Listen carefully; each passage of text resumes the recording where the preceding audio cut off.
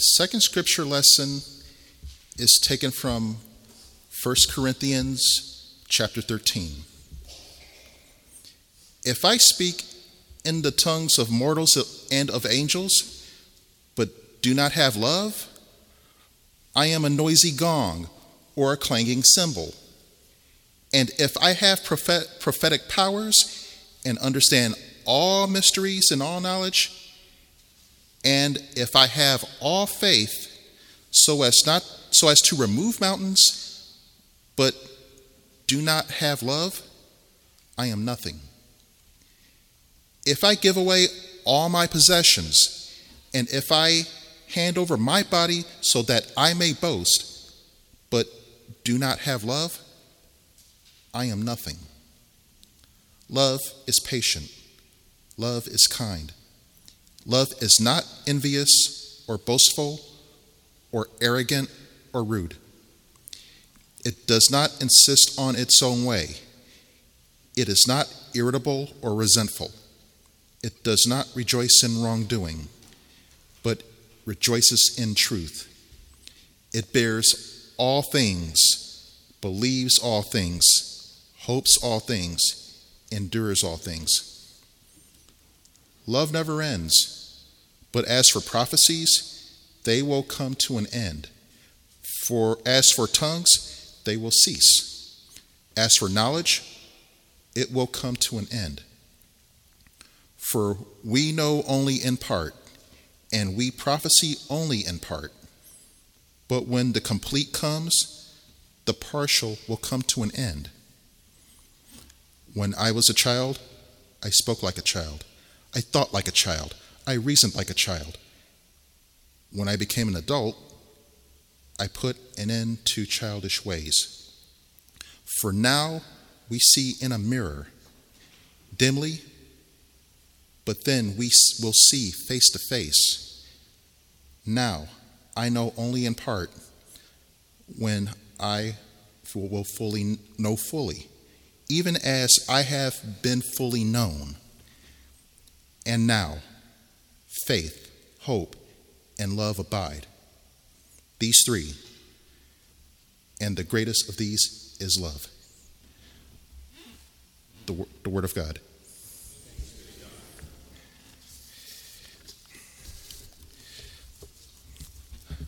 Let us pray briefly. May the words of my mouth and meditation of my heart be acceptable in your sight, O Lord, my strength and Redeemer.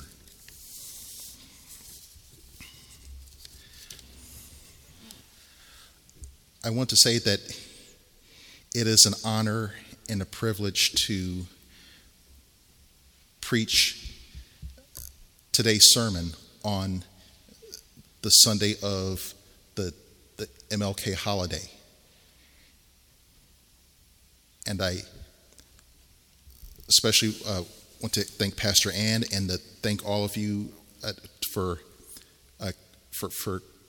coming out on this bitterly cold January day.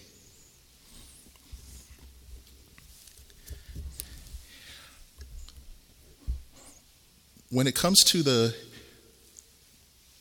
writings and the sermons of Martin Luther King Jr., what often comes up is I Have a Dream, delivered during the 1963 March on Washington, or Letter from a Birmingham Jail. What I find in preparing for the sermon is that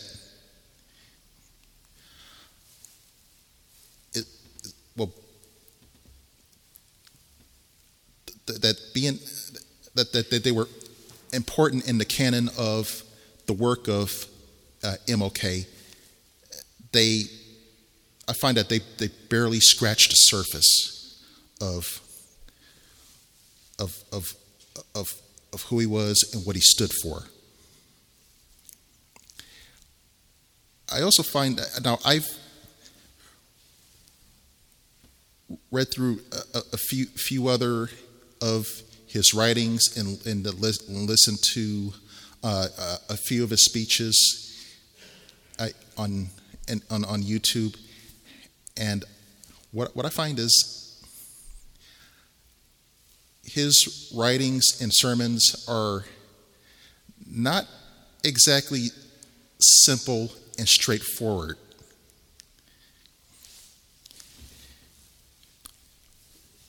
He often employed a lot of biblical, historical, and philosophical metaphors and allegory to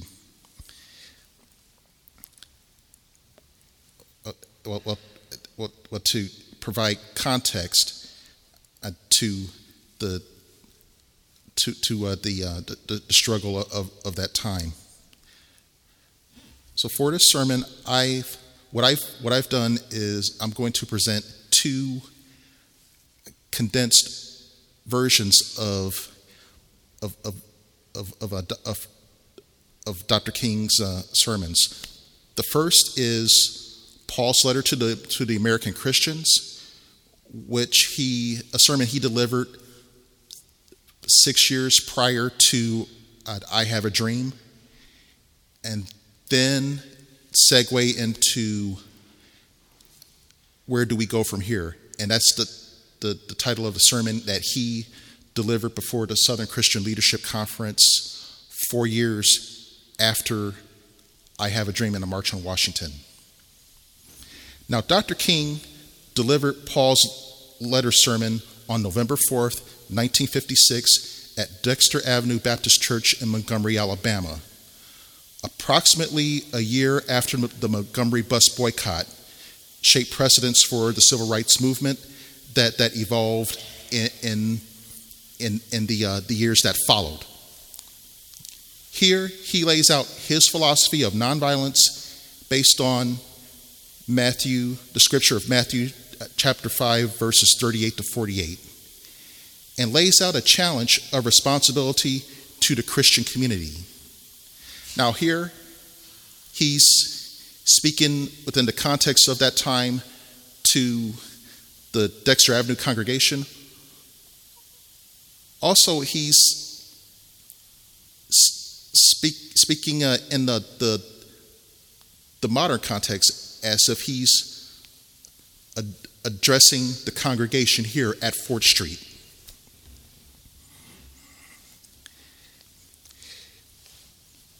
And he says, I would like to share with you an imaginary letter from the pen of the Apostle Paul. The postmark reveals that it comes from the city of Ephesus. After opening the letter, I discovered that it was written in Greek rather than English. At the top of the first page was this request: please read to your congregation as soon as possible, and then pass on to the other churches. For several weeks, I worked assiduously with the translation. At times, it has been difficult, but now I think I have deciphered its true meaning. May I hasten to say that if in presenting this letter, the content sounds strangely Kingian instead of Paulinian, attribute it to my lack of complete objectivity rather than Paul's lack of clarity. It is miraculous indeed that the Apostle Paul should be writing a letter to you and to me merely 1900 years after his last letter appeared in the New Testament. How is this possible is something of an enigma wrapped in mystery. The most important thing, however, is that I can imagine the Apostle Paul writing a letter to American Christians in this modern age. And here is the letter as it stands before me. I, an apostle of Jesus Christ, by the will of God, who are in America, grace be unto you, and peace from God our Father, through our Lord and Savior, Jesus Christ. For many years I have longed to be able to come to see you. I have heard so much of you and of what you are doing. I have heard of the fascinating and astounding technological, social, and scientific progress you have made.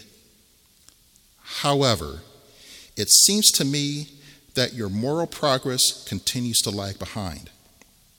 Your poet,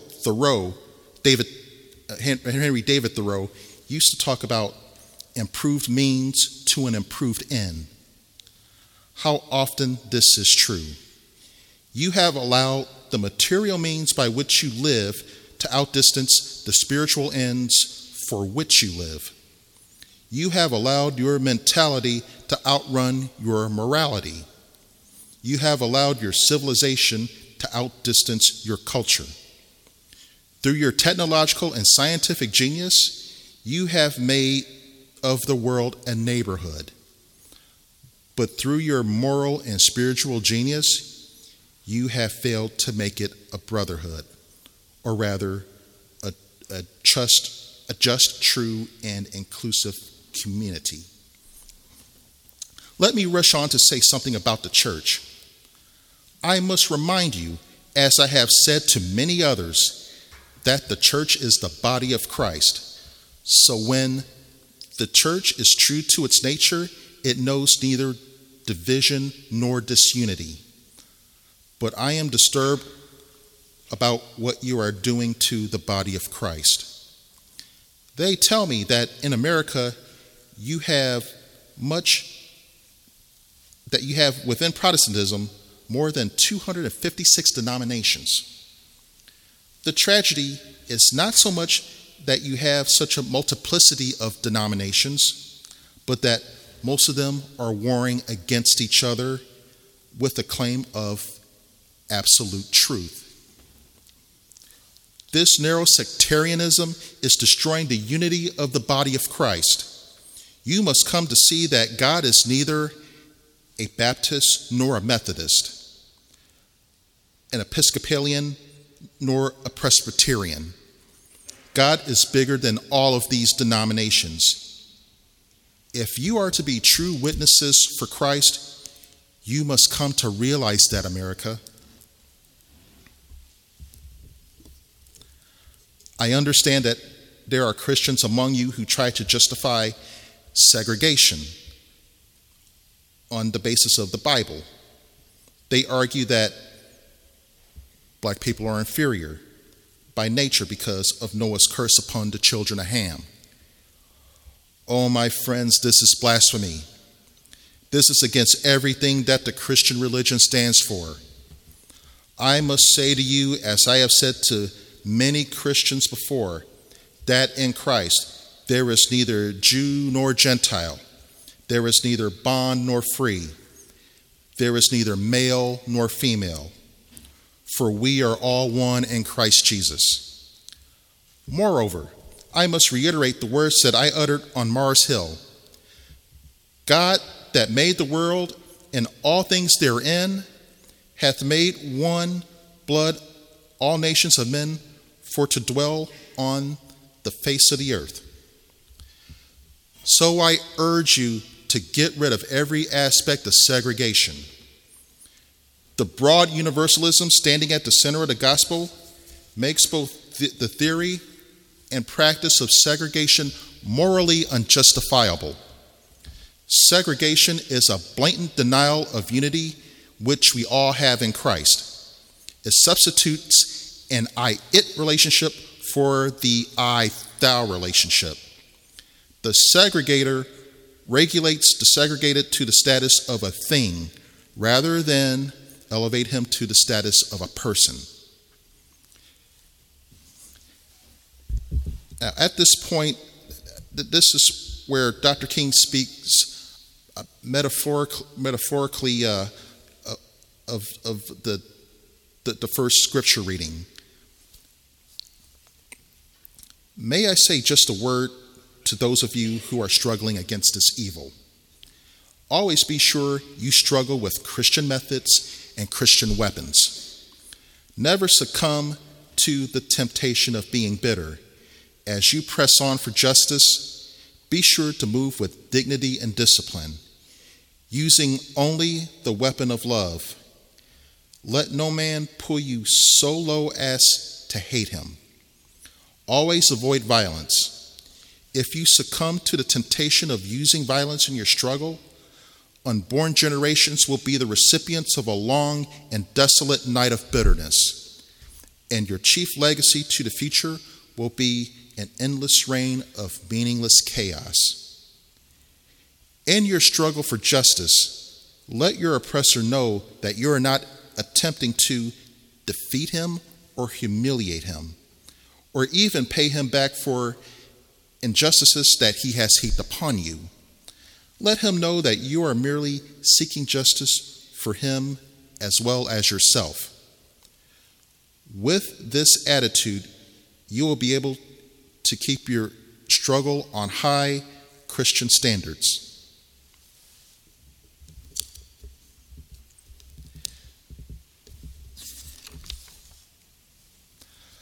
I must bring my writing to a close now. Timothy is waiting to deliver this letter, and I must take leave for another church. But just before leaving, I must say to you, as I have said to the church at Corinth, that I believe that love is the most durable power in the world. I think I have discovered the highest good. It is love. This principle stands at the center of the cosmos. As John says, God is love. He who loves is a participant in the being of God. He who hates does not know God. Now, you may give your goods to feed the poor. You may give great gifts to charity. You may tower high in philanthropy. But if you have not love, it means nothing. Without love, benevolence becomes egotism, and martyrdom becomes spiritual pride. So the greatest of all these virtues is love. It is here that we find the true meaning of the Christian faith. Now, I'm going to fast forward approximately 10 and a half years after Dr. King delivered Paul's letter to the Christians, to a sermon where he poses the question, where do we go from here? Now this sermon he delivered on August 16th, 1967, before the Southern Christian Leadership Conference in Atlanta, Georgia. Now this is less than a month after the riot, or rather rebellion and uprising in Detroit.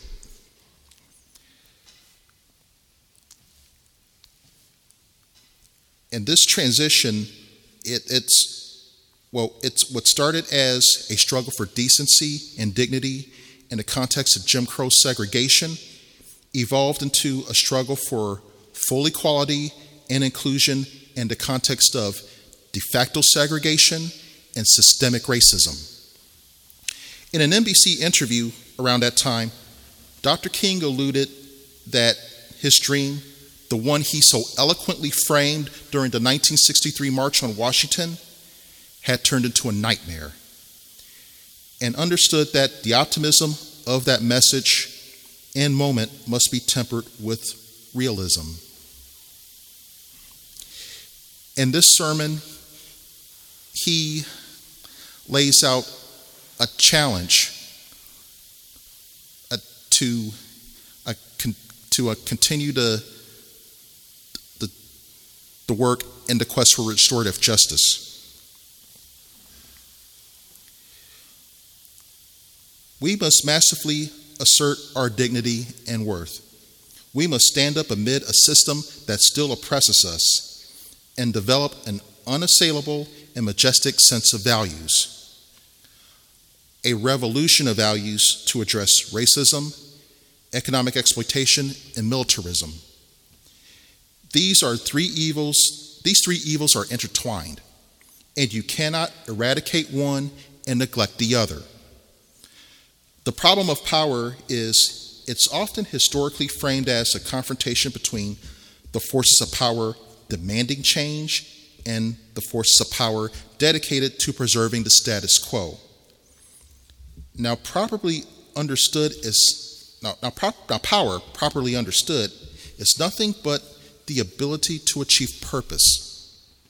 It is the strength required to bring about social, political, and economic change. However, so often we have problems with power. One of the great problems of history is that the concepts of love and power have usually been contrasted as polar opposites, so that love is defined with a resignation of power and power with a denial of love.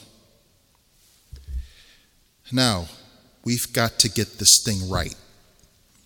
What we need is a realization that power without love is reckless and abusive, and that love without power is sentimental and anemic. Power at its best is love implementing the demands of justice, and justice is at its best as love correcting everything that stands against love. This is what we must realize as we move towards the goal of restorative and inclusive justice.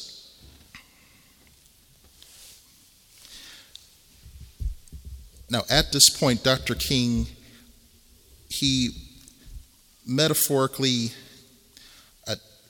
channels the scripture, well, the second scripture reading, 1 Corinthians 13. And so I say to you today, my friends, that you may be able to speak with the tongues of men and angels. You may have the eloquence of articulate speech, but if you have not love, it means nothing. Yes, you may have the gift of prophecy. You may have the gift of scientific prediction and understand the behavior of molecules.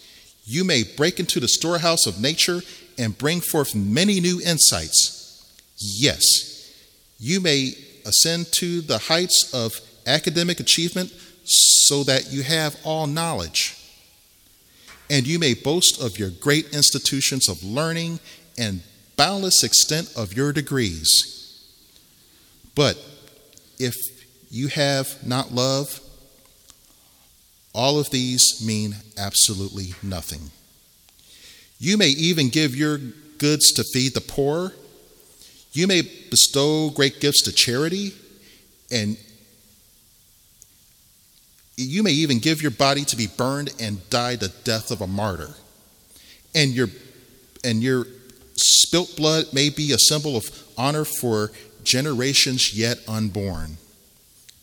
But if you have not love, your blood was spilt in vain.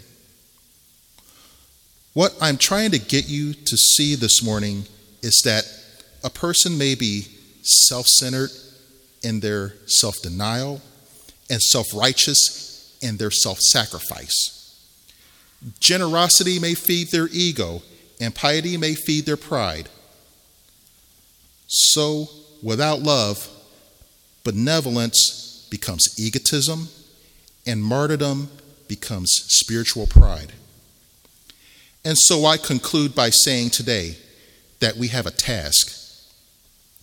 That is, devote and commit ourselves to restorative justice and inclusion, and continue to work to transform our community and nation. And as we continue our charted course, may we gain consolation from the words so nobly left by James Weldon Johnson. Stony the road we trod, bitter the chastening rod, felt in the days when hope unborn had died. Yet with a steady beat, have not our weary feet come to the place where our fathers sighed? We have come over a way that with tears that have been watered. We have come treading our path through the blood of the slaughtered. Out from the gloomy past, till now we stand at last, where the bright gleam of our bright star is cast. Let this affirmation be our ringing cry. It will give us courage to face the uncertainties of the future.